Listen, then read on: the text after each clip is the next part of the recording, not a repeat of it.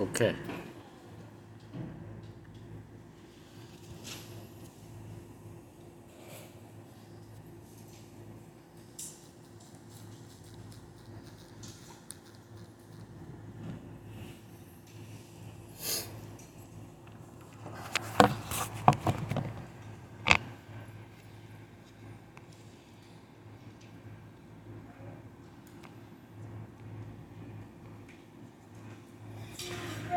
Yeah. Just a summary. Remember, as we progress in the Orthodox Catechism, we learned about what a mediator is, who our mediator is. Okay, and the question arises: did Christ, his work, his atonement, okay, his mediation, did it apply to all of mankind? And our answer is only to those who have faith, right? Who have faith. And what is this faith? That's the question. And so we go back to question 21, and that kind of puts me where I am in the Orthodox Catechism. Who is there? Can you read question 20 and 21 again? Anybody can read question 20. Question 20. Is then salvation restored by Christ to all men who perished in Adam? The answer, not at all, but to those only who by a true faith are engrafted into or united with him. Okay, so only those who have faith. So question 21, Brian or Crystal? What is faith? Answer. It is not only a knowledge whereby I surely assent to all things which God has revealed to us in his word, but also an assured trust, kindled in my heart by the Holy Spirit through the gospel, whereby I make my repose in God, being assuredly resolved that remission of sins, everlasting righteousness, and life is given not to others only, but to me also, and that freely through the mercy of God for the merits of Christ alone. For the merits of Christ alone. So this is our knowledge, ascending, believing, and trusting the work of Christ. That is faith. So what do we have faith in, right? So in Christ and all his work, and also all the truth that is laid down in the scripture for us about Christ, about God, about his work, about his redemption, and about his work in saving us. So that is summarized in the Apostles' Creed. That's how we got here, okay? And the Apostles' Creed, I can't remember what question, but we've been going one by one on those articles. That's how we got here. So in the Apostles' Creed, we went through God as the Father Almighty, and Jesus also. There's three of us. If in case you're new here, there's three of us teaching this. We're just going from article to article in this section of the Orthodox Catechism. And then the Holy Spirit, I think, was part of it was last week, if I believe, right? Or maybe just still Christ, right? I'm sorry, still Christ, right? So, in the Apostles' Creed, just by a reminder, if you can memorize it, I would encourage you to memorize it, right? It's a summary of our faith. Okay? I believe in God the Father Almighty, maker of heaven and earth, and in Jesus Christ, his only Son, our Lord, who was conceived of the Holy Spirit, born of the Virgin Mary, who suffered under Pontius Pilate, was crucified, died, and was buried. He descended to hell, rose again from the dead on the third day, ascended into heaven, and is seated at the right hand of God the Father Almighty, who will come again to judge the living and the dead. I believe in the Holy Spirit, the Holy Catholic Church, the communion of saints, the forgiveness of sins, the resurrection of the body, and the life everlasting. Amen. Okay, so now this is where we are. After your lesson last week, Jesus was conceived of the Holy Spirit and born of the Virgin Mary, who suffered under Pontius Pilate. That is our topic today. Okay? So, what does it mean when Christ suffered? Okay.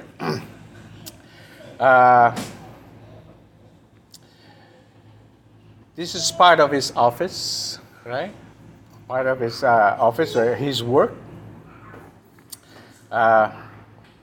We see God the Son in his redemptive work. Okay, part of the redemptive work. We saw his birth. We saw his possibly his growing up, his life as he walked and taught, and assembled his apostles, right? And he walked on earth and healed many people with their afflictions, with their infirmities. He delivered them from the demons, right? All that. Now we are faced with this work that is directly associated, okay, to the redemptive work of Christ. Okay, not that the others are not, but this one is in direct relation to his atonement. Okay, so as we shall see, we speak of the humiliation of Christ, where he was laid humble, he suffered. Okay. The first part of this line of discourse towards redemption. He suffered under Pontius Pilate, was crucified, dead, and buried. He descended to hell. So, if you notice, the passion and suffering of Christ is placed immediately after that article about his conception and his birth, the nature of his birth. Born of the Virgin Mary, right, and conceived of the Holy Spirit. And then, all of a sudden, the article presents us the passion or suffering of Christ immediately. And why do you think that is? Okay. We don't have a direct answer that somebody conceived of, but why do you think that is right after conception? Second person of the Trinity took on human nature in order to suffer in the place of his son. Very good. You see the connection there? Okay. The birth of Christ is directly related to his human nature, right? He was born. And then, now we are suffering. Okay? The question in your mind is, can God suffer in his divinity? Can he suffer? We had almost a whole Sunday school about that, right? He doesn't. That's under the impassibility of Christ, right? I think that's Pastor Desmond or Pastor Carl taught about that. He doesn't. He doesn't have a potential. We talked about the simplicity of Christ, meaning he is of God. He is God. He is perfect. Okay. There is no potential, meaning he can go from one state to another, right? That he can go from a potential, meaning he has the potential to be perfect. Then he becomes perfect. He's not. He's always perfect. So suffering goes under that. Did he suffer and not suffer? Right? As in his divinity. Okay? So we say no. In his divinity. But now we are presented with his humanity. Christ's humanity. So it makes perfect sense that, these two are connected. His birth and his suffering. Make sense? Okay? Questions? Okay. Because our entire salvation consists of passion and death as well. Okay? It becomes the highlight. It becomes the center. That's one other reason. Why? Because his whole life was continued in suffering and privation, meaning loss of things. Okay? So now your mind is probably I hope you're not teetering that, okay, he is God and he is human. If he is God, fully God, why suffer? Why loss? Okay, so that's a good thing because that's probably the thinking we want to be. until and the end will satisfy us. Hopefully, the end of this discussion will satisfy us. Okay.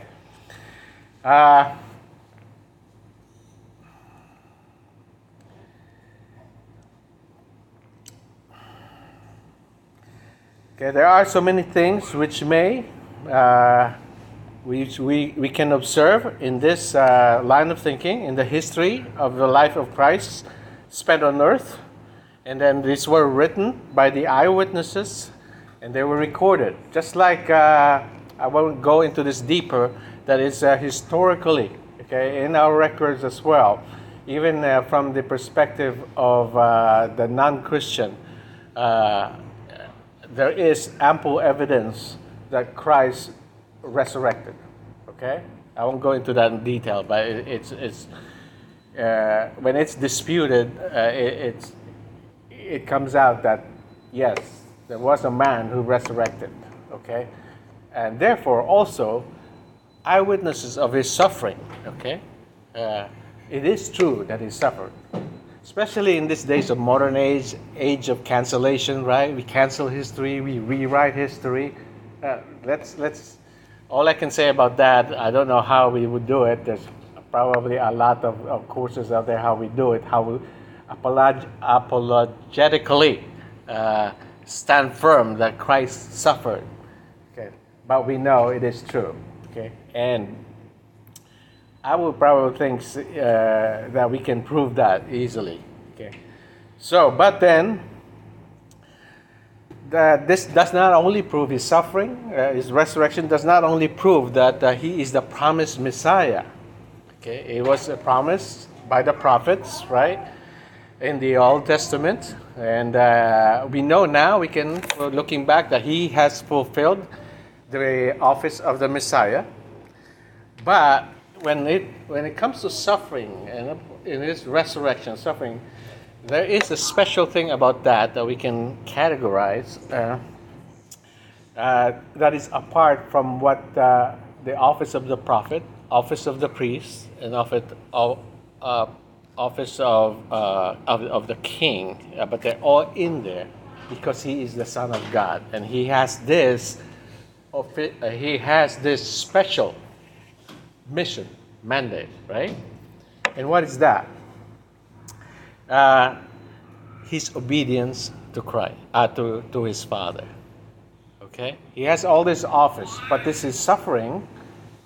Look at the suffering as in relation to his obedience to his Father. Okay, that is part of his office, as I said, prophet, priest, and king, PPK, right? But there's another category that we look at it differently. Look at it specially. Look at it as unique to all his work, his obedience to Christ. Okay? Son, go over there. Let yourself be whipped. Wear the crown of thorns. Okay? And bear this cross, get nailed to the cross, okay? Stumble a couple times for me, and I want you to obey me. Okay? That's the picture of obedience. If that was an earthly son, why would you let me do that? Why would a loving father do that? So that I'm pointing out the uniqueness of this role, the uniqueness of this work of Christ. Okay? Okay. So,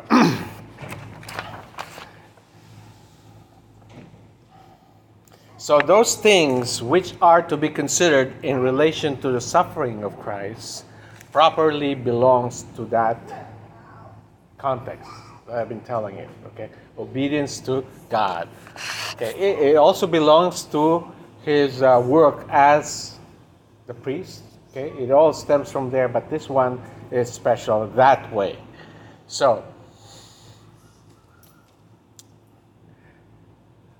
it does with all had been what I told you, the wonderful events, all these events connected to his suffering, and the benefits of his suffering, and the example which Christ has furnished us, taught us, is teaching us that we too must enter into glory through suffering. Okay? So that's a perspective that you have to put in your mind. When Peter talks about suffering in his epistles, okay? And in obedience to Christ. So, in this lesson, we would try to understand the term passion and what it was that Christ suffered. Another one is whether he suffered according to both nature. Okay? To nature, divine nature, and human nature. And what was the cause of his suffering? You probably know that by now, but nevertheless, I'll mention it. And then what was the final cause? The final cause, or the end game, okay?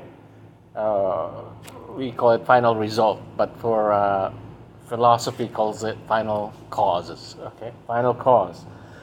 And the fruit of the suffering. There's some nuances there that we need to figure out, okay? The final cause and the fruit of the suffering. They might be the same, but from a different perspective, you can emphasize one or the other, okay? So, what are included in the passion of Christ and the suffering of Christ?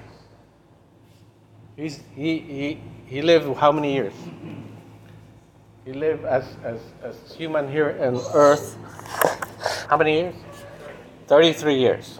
Okay. What in his life are included in his passion, in his suffering? Okay. This is for you to answer. We know the cross, of course.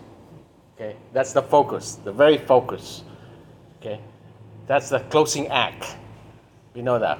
Well, what else should we include when we say in the Apostles' Creed, he suffered under Pontius Pilate, was crucified and died, was buried. Okay. Okay, Michelle. As he was tempted. Okay. That's one highlight. Okay.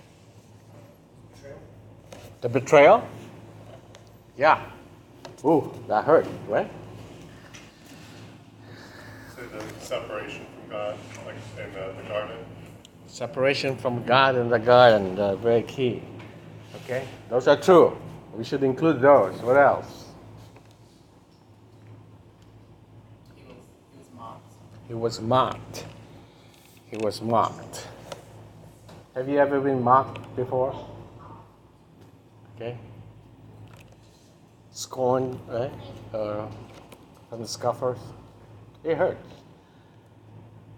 Anything else? Okay.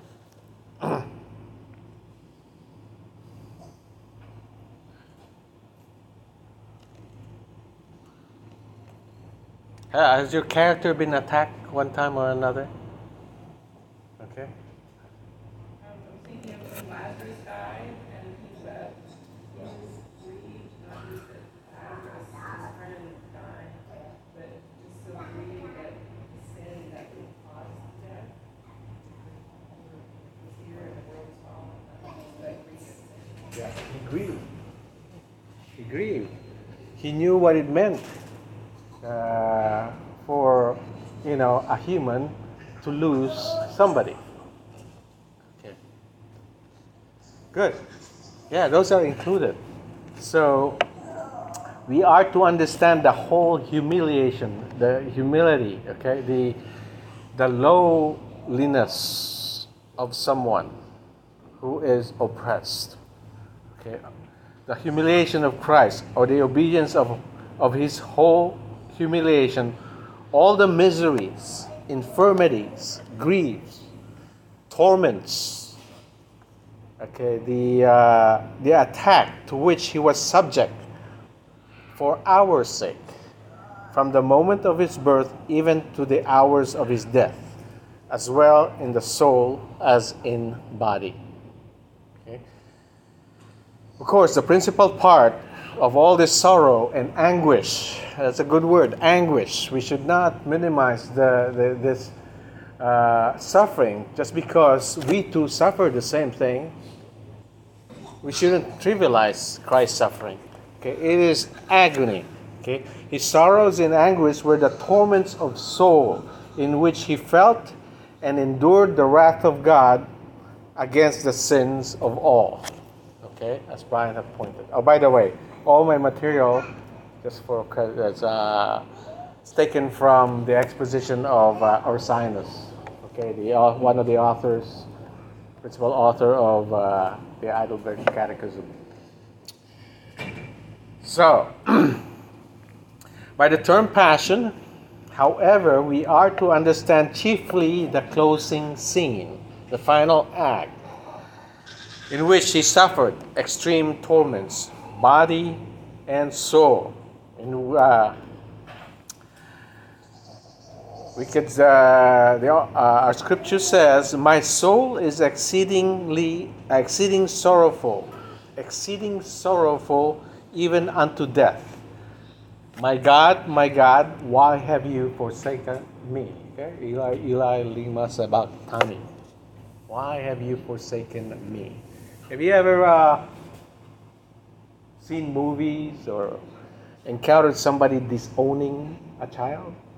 Right? Yeah. In my opinion, physical hurt from to an abused child or whatever. I'm not pointing anybody here, just for discussion. But if you say, if I don't know you to your son, okay, you're not my son anymore.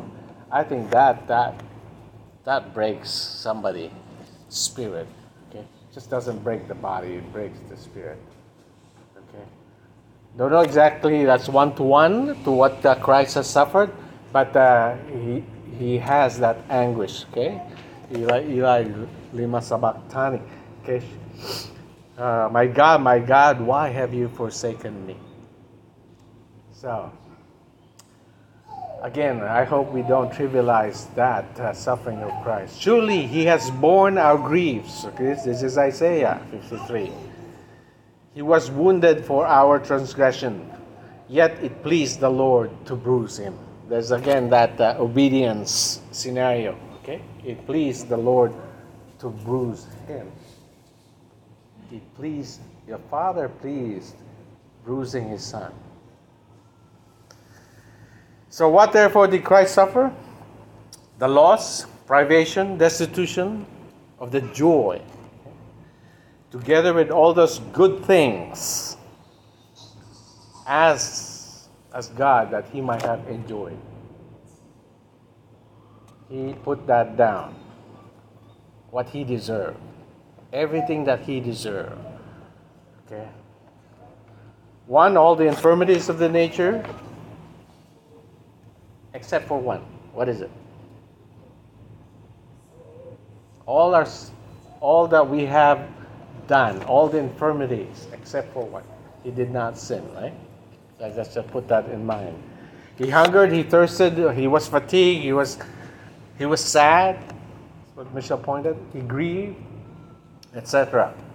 So he did not get all the wants, that he deserved, all the goodness in life, as you would say. Matthew 8:20 says, "The Son of Man has not where to lay his head." Right? It comforts. So, infinite injuries, reproaches, treacheries. Who said that? Betrayals. And the effect of envy, the effect of slanders, the effect of blasphemy, rejections, contempt.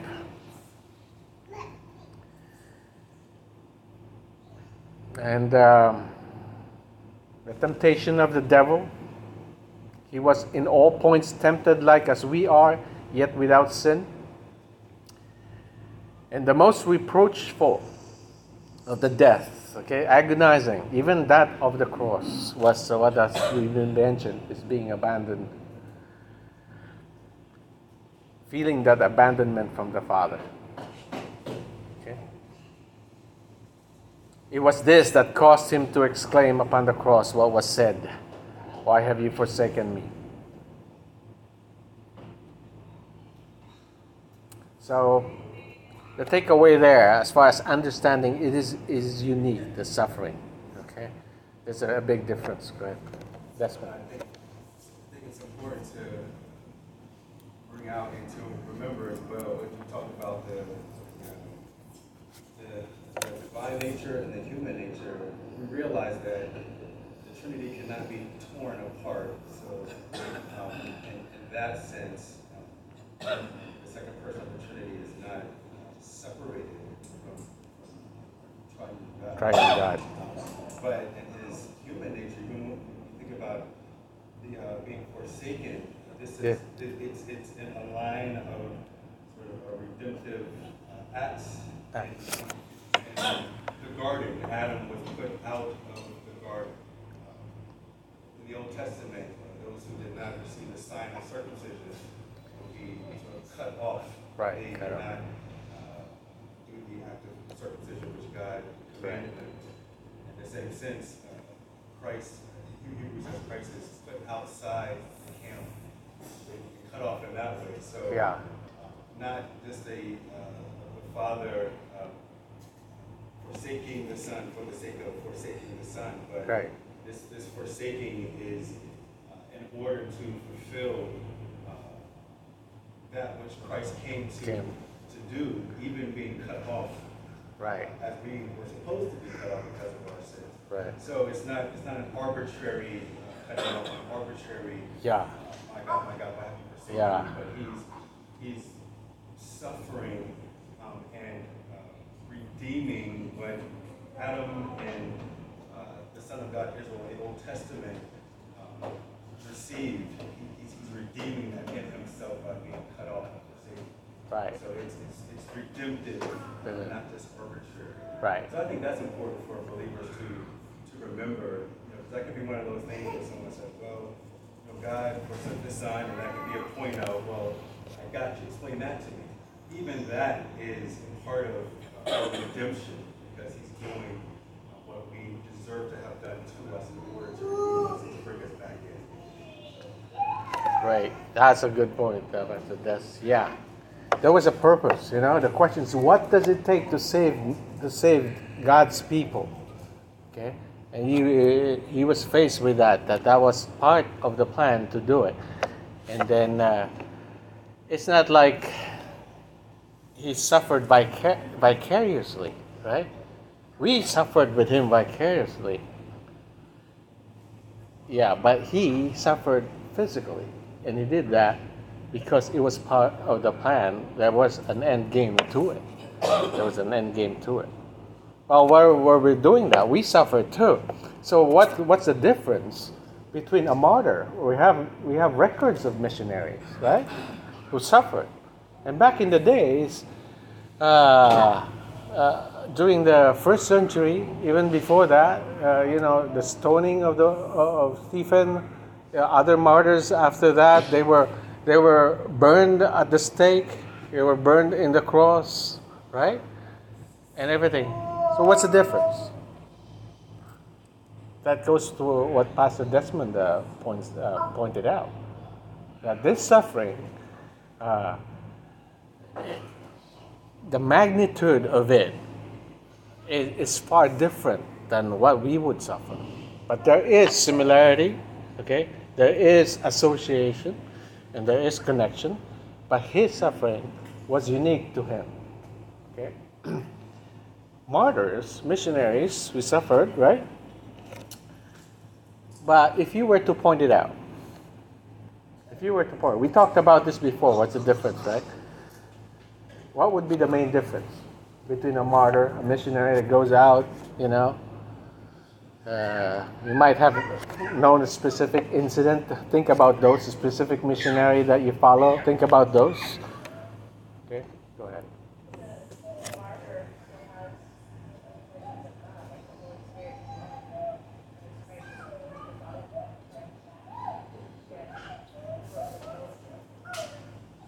Did you hear that?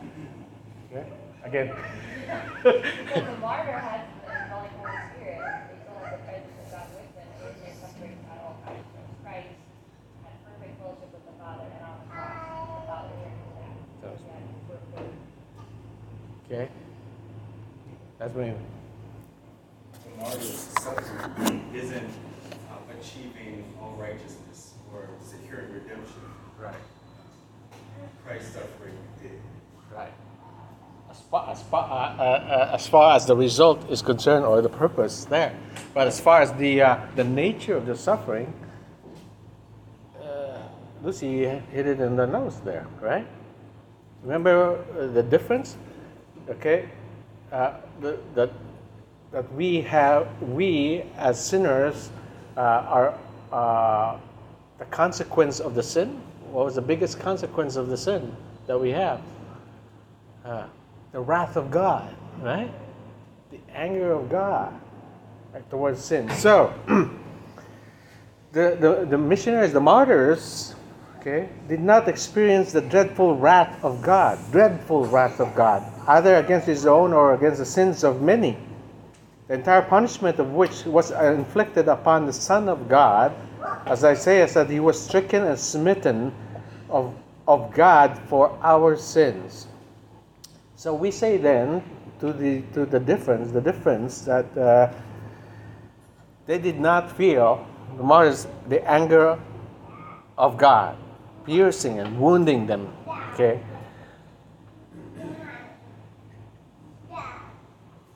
So I'm sorry. Yeah.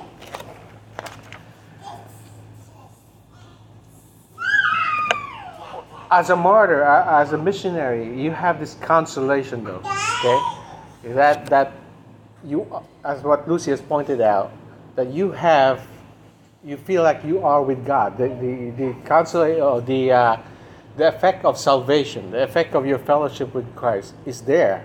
In which case, that gives you perhaps some level of power, some feeling of don't think of me as weird. Some feeling of joy, right? It's not happiness, that joy of suffering for Christ, right?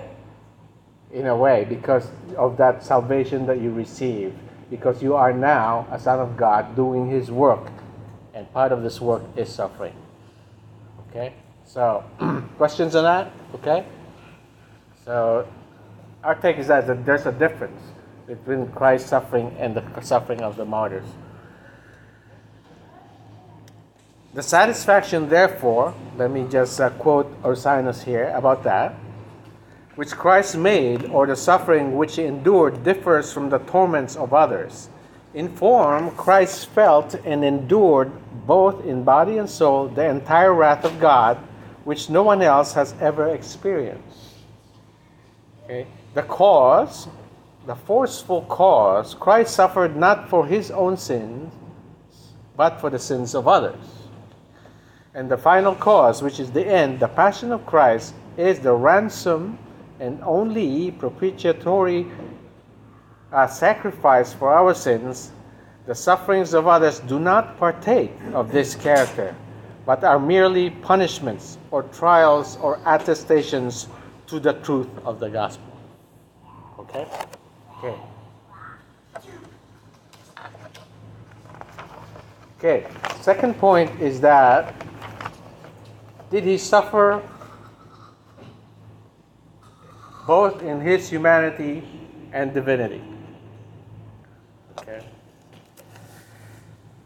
What do you think?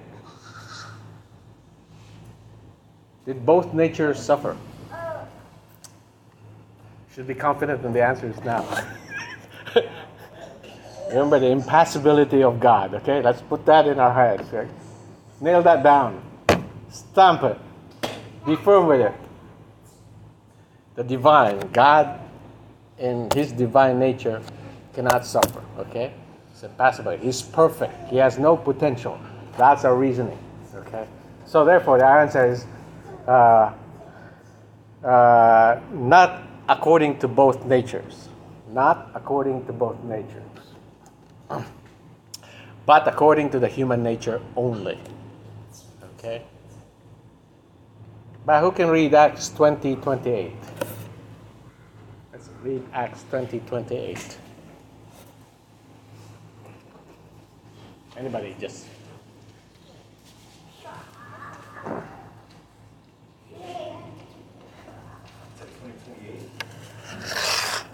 Pay careful attention to yourselves and to all the flock, in which the Holy Spirit has made you overseers to care for the church of God, which he obtained by his own blood. Okay? What's the point there? God, right? We talk of divinity. God, which he obtained according to his own blood. Blood signifies suffering. So how do you explain that? Okay. There might be objections of this because there are other passages where they says God, died on the cross, something to that effect. I don't have, but this one is a very good proof text of that. Okay. What do you say of that? It's kind of, you approach it from the point of logic, you know. It's like, let me just read it. So,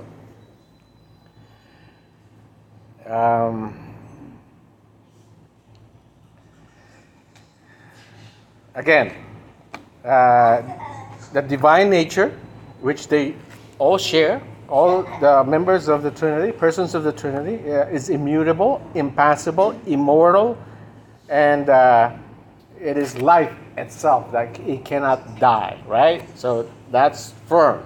We shouldn't waver on that.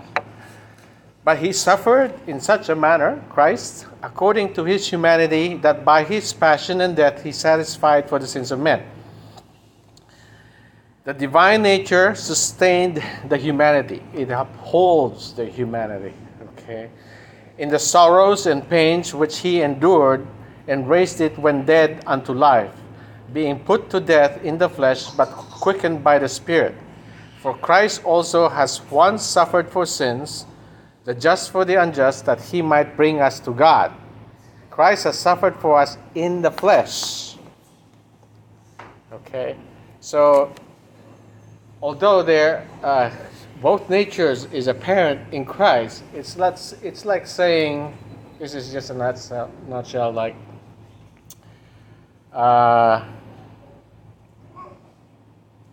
okay, like the story in the temple. Okay, when he said, "Destroy this temple in 3 days, I will raise it up again." You see the play there between the humanity and the divinity. Both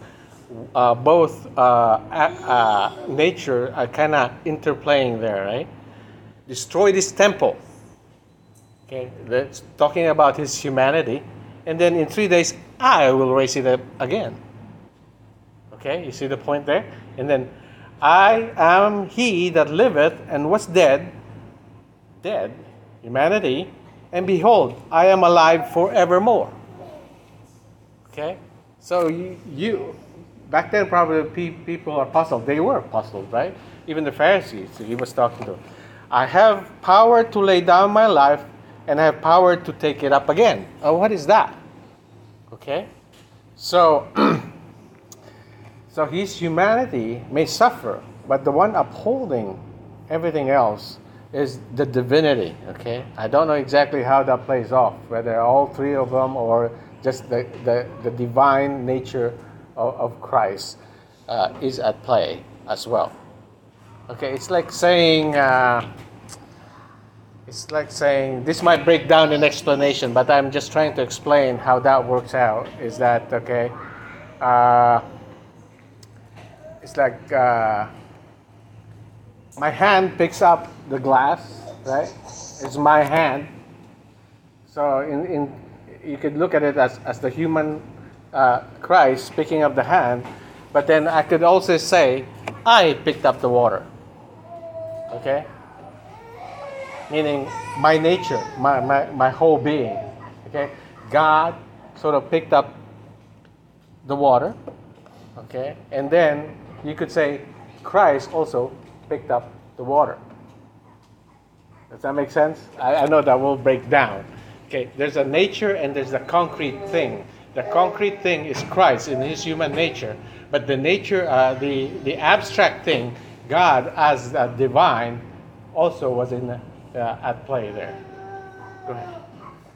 Yeah, our confession of faith has a paragraph on how we think about Christ's two natures, and sometimes Scripture will say things like in Acts 20:28 that God purchased his blood.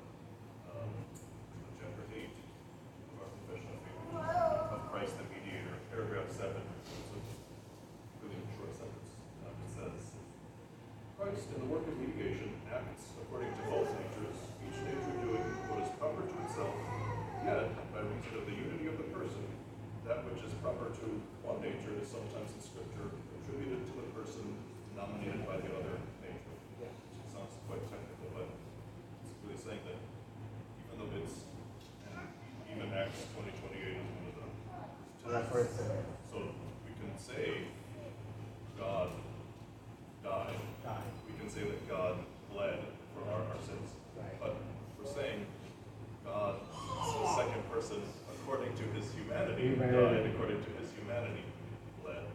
There are a couple of places in Scripture where it's, as the confession says, it's denominating, it's naming him according to the other nature, but it's saying he died, which can only be, or in this case, he purchased the church of his own blood, it can only be attributed to his human nature. So really helpful kind of, even though that wording of the confession is a little technical, it's helpful to think about those categories.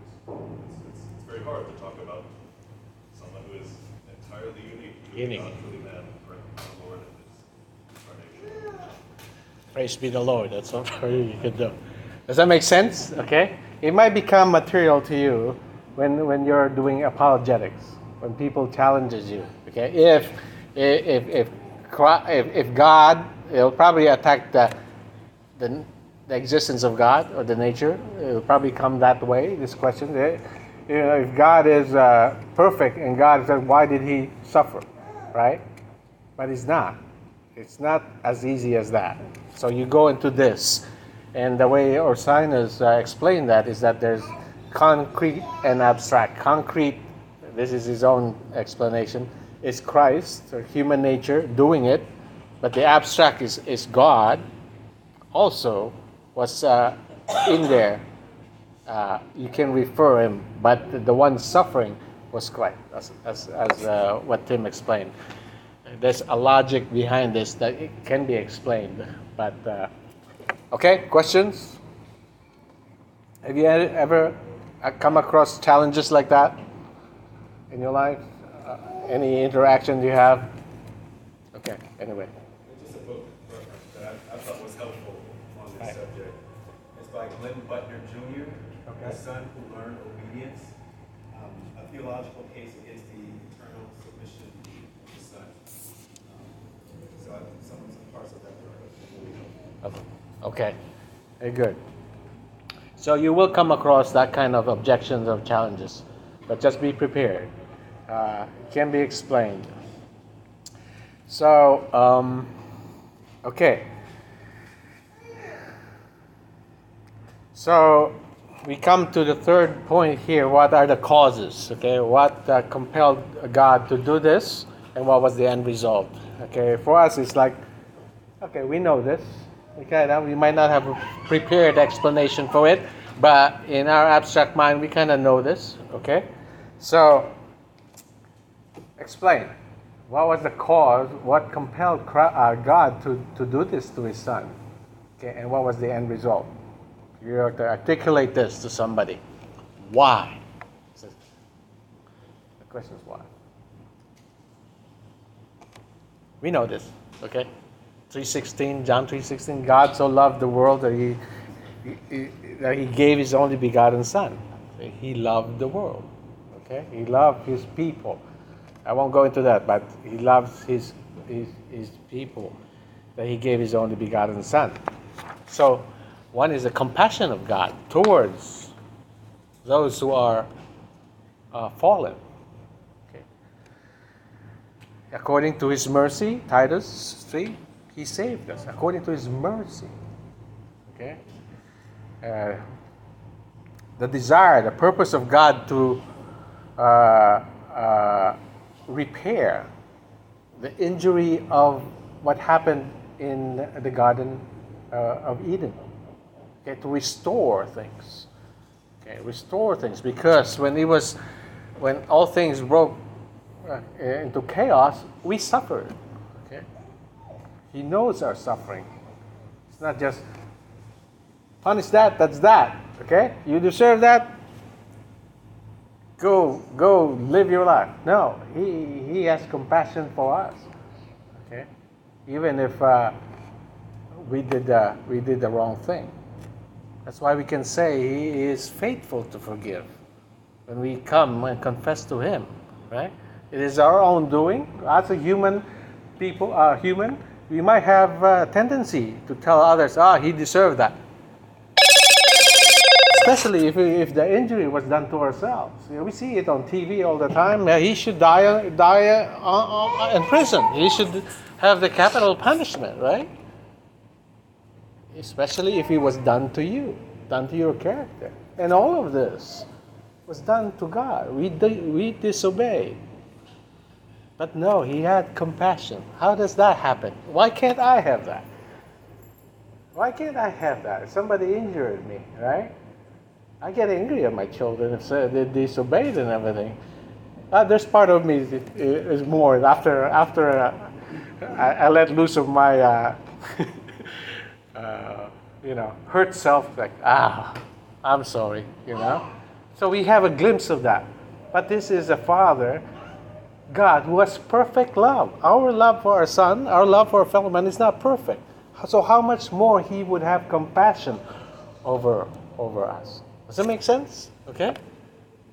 Okay. So, what's the end result? Two things. You can categorize them in two things, and the end result of Christ's suffering and all these things that God has planned is one, is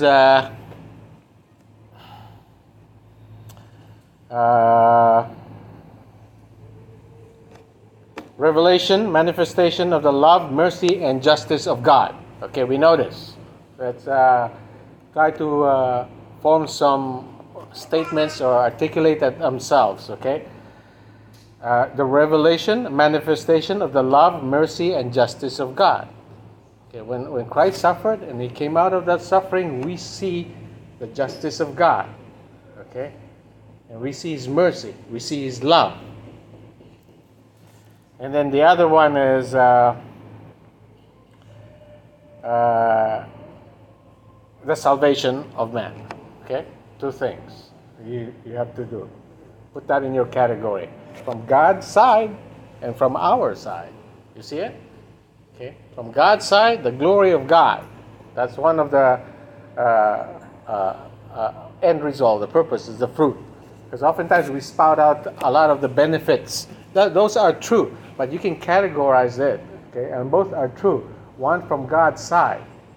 He revealed to us all His glory is now seen in Christ, right?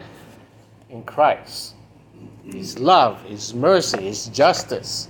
Okay? His justice is seen there. He dealt with the sin. He didn't just tuck it under the rug. It had to be dealt. But then, there is victory. When you deal with the sin, it was death. We thought that was the final. Okay? And it was supposed to be death. And it is death. Somebody has to die. And then there was victory. Okay? So, from our side, there was salvation. So, two chief final causes: the glory of God and our salvation. The knowledge of the greatness of sin pertains to the former. The greatness of sin pertains to the justice of God. Okay, that result thing, His love and mercy revealed to us the greatness of our sin, the gravity of our sin. But then, our justification belongs to to the second cause, our salvation, which we see all the benefits, and ultimately we will be with the Father. Okay? Hence we know that death is not hurtful to the godly and is therefore not to be feared. We were just talking about death. I forgot where it was. And then it's always that sadness, right? Somebody died, this mourning and grievous. And then I reflected on me like, death, if you were in Christ, right? If you know the Christ is not a dreadful thing from a perspective, okay? Christ grieved as well, so we must grieve. But there is this other aspect of death in the grand scheme of things.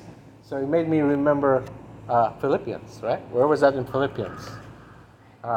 Philippians 1. Go there, 21 to 26. I will end with this. Okay. Anybody? Loud voice, nice phrasing.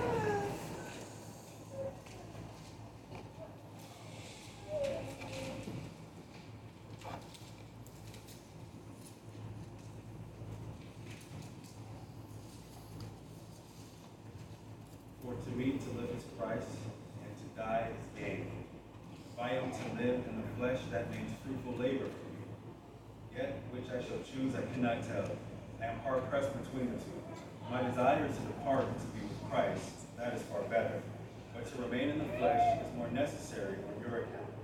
Convinced of this, I know that I will remain and continue with you all for your progress and joy in the faith, so that in me you may have ample cause to glory in Christ Jesus because of my coming to you again. Okay. So there is that. There is a perspective in death that is not so grievous. And in the grand scheme of things, I hope and pray to God that I will have that perspective at all times. That death, our Christ, our hero, one who loves us, died, both in agony, in the hope of joy afterwards. Okay? Questions? Final ones? Reflections? Comments? Okay. Thank you, Heavenly Father. It is our desire to glorify you, Triune God, Father, Son, and Holy Spirit. That in our humanity, Father, we may have passed on the different things that are so beautiful that Christ our Lord has done for us, that help us understand fully the extent of His suffering. Please let us not continue to just see it as pure suffering, but that there is glory in what He has done, Father. Give us the whole picture of the passion of Christ, Father, and help us communicate this well to those who are looking. We thank you so much for your scripture. We thank you so much for those people that came ahead of us that taught the good doctrine, Father, the doctrine of our Lord Jesus Christ. In Jesus' name, amen.